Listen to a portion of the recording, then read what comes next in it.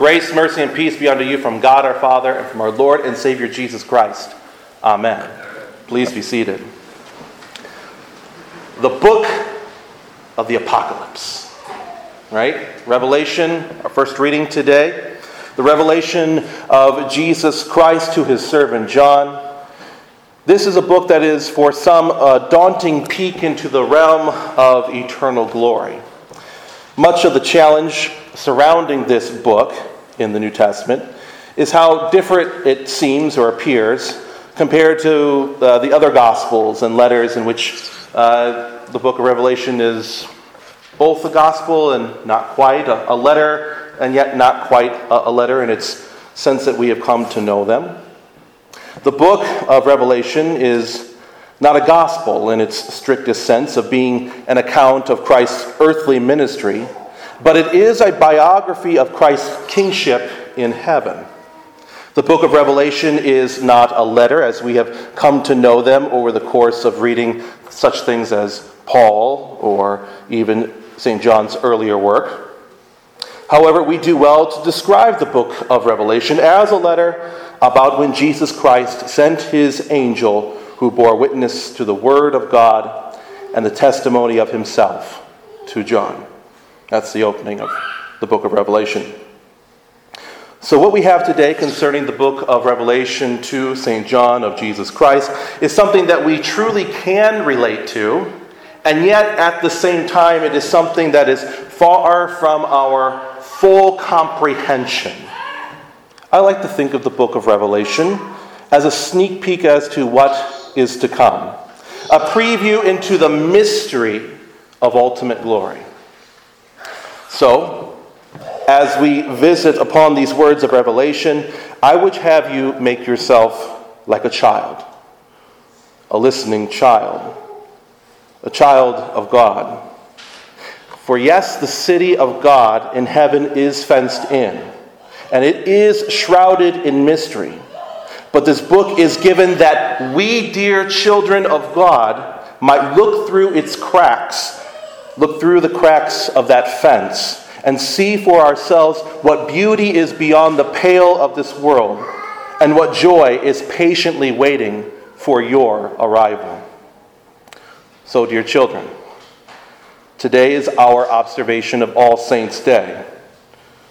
And we are allowed to be sorrowful today, but we are also forbidden to only mourn the loss of those who died in Christ. Instead, we are invited to rejoice in the unfailing mercies of God and his love for creation by giving thanks that Jesus was sent to conquer death with his death, to give thanks that Satan has no response to Jesus' resurrection from the dead. It can't be undone, for Jesus himself has said, "It is finished." So this day we give thanks. We give thanks that since Jesus lives, we who die in allegiance to Jesus do also receive a resurrection like his. Our resurrection is as eternal as his is. Our resurrection is as full of God's grace as Jesus is the giver of grace and every good gift. Our resurrection is certain and even now is in our possession, since it was willed to us by Jesus himself. Our resurrection is the seal of God's unending approval of the faith that he has delivered into your heart. So, you, dear children of God, are securely grafted into the book of life. And knowing this, I want you to direct your attention to the remainder of these words and to see within them the magnitude of your salvation. Hear again these words of Revelation. Behold, a great multitude that no one could number, from every nation, from all tribes and peoples and languages, standing before the throne and before the Lamb, clothed in white robes, with palm branches in their hands. If it sounds familiar to you, you're right. Clearly, what is depicted here is another triumphal entry into Jerusalem. Only this time we share in the triumph of Jesus, and this time it's the new Jerusalem of heaven itself. The familiar scene of a great crowd whose hosannas cry out to Jesus with palm branches, waving as he rides towards the sunset of Calvary's crucifixion, fades forward to this glorious scene where all is now accomplished. His death is now the resurrection story, and his ascension into heaven is now the victory parade in the city of God. And what do we hear along this parade route? Let's begin with what we don't hear. No cry is heard of anguish. No cry is heard of sorrow. No cry of Hosanna is within earshot. Only a great multitude of believers draped in white garments behold the Savior with praise and adoration. These are the ones coming out of the great tribulation. They have washed their robes and made them white in the blood of the Lamb. And they are crying out with a loud voice, "Salvation belongs to our God who sits on the throne and to the Lamb." What a word. What a cry. So right now, those eternal words ring throughout heaven from the lips of your and my loved ones who have died in the faith.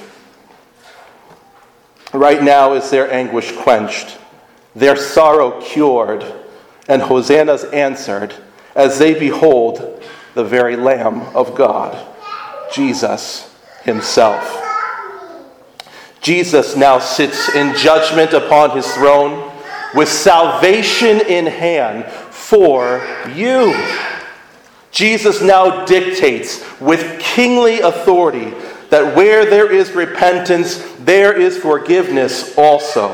Forgiveness of sins. And as we have learned it, and as the words may sound familiar to you, where there is the forgiveness of sins, there is also life and salvation. This is the magnitude of your salvation. That for you, Jesus has won the victory over sin, your death, and hell itself. That for you, heaven's fence has also a narrow gate by which Jesus has led others and is now leading you through. This is the magnitude of your salvation. That for you, Jesus has done everything. Among the creatures, among the company of heaven, there is a liturgy which adorns the threshold of glory's gate. As the great, innumerable multitude enter the city of God, their mouths are open with their own cry, their own response to the Lord with a voice.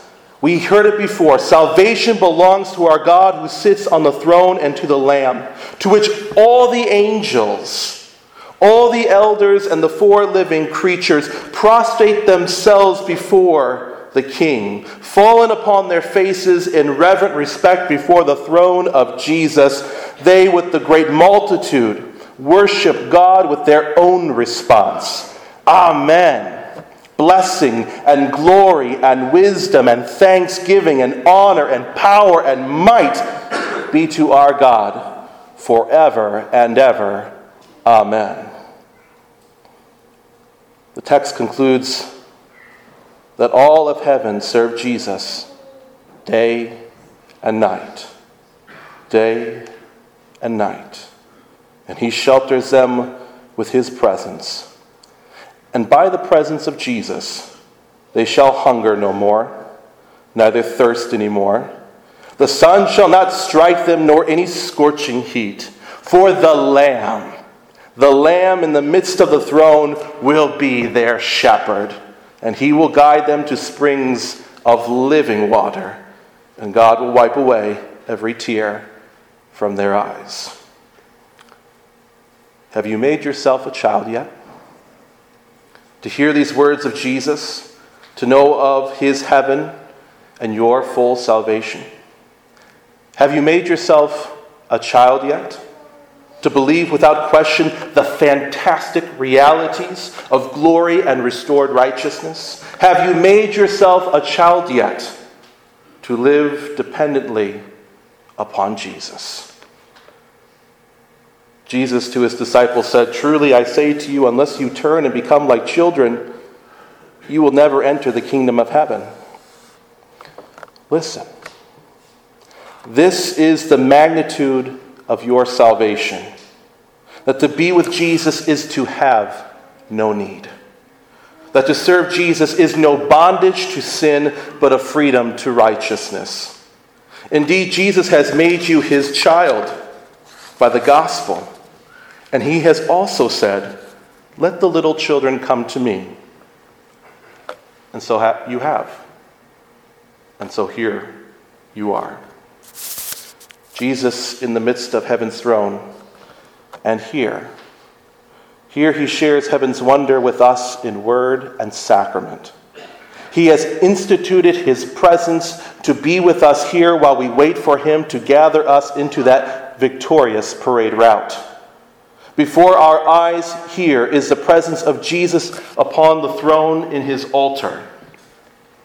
It is as he said, "This bread is my body.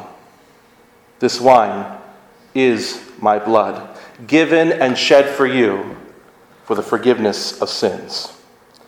Before your eyes here is also that baptismal font, an earthly vessel touched by the word of our triune God, to be our cleansing bath that buries us dead in the tomb of Jesus, and also for us is the gift of Christ's resurrection from that tomb, from the dead, from all sins. Before us here is the living God, whose voice is the living word, able to bring about our confession of sins, and joyfully able to forgive us all of our sins. And so he does. That is the message of All Saints' Day. That as it is for the faithfully departed, before you here and what awaits for you in heaven is Jesus. Amen.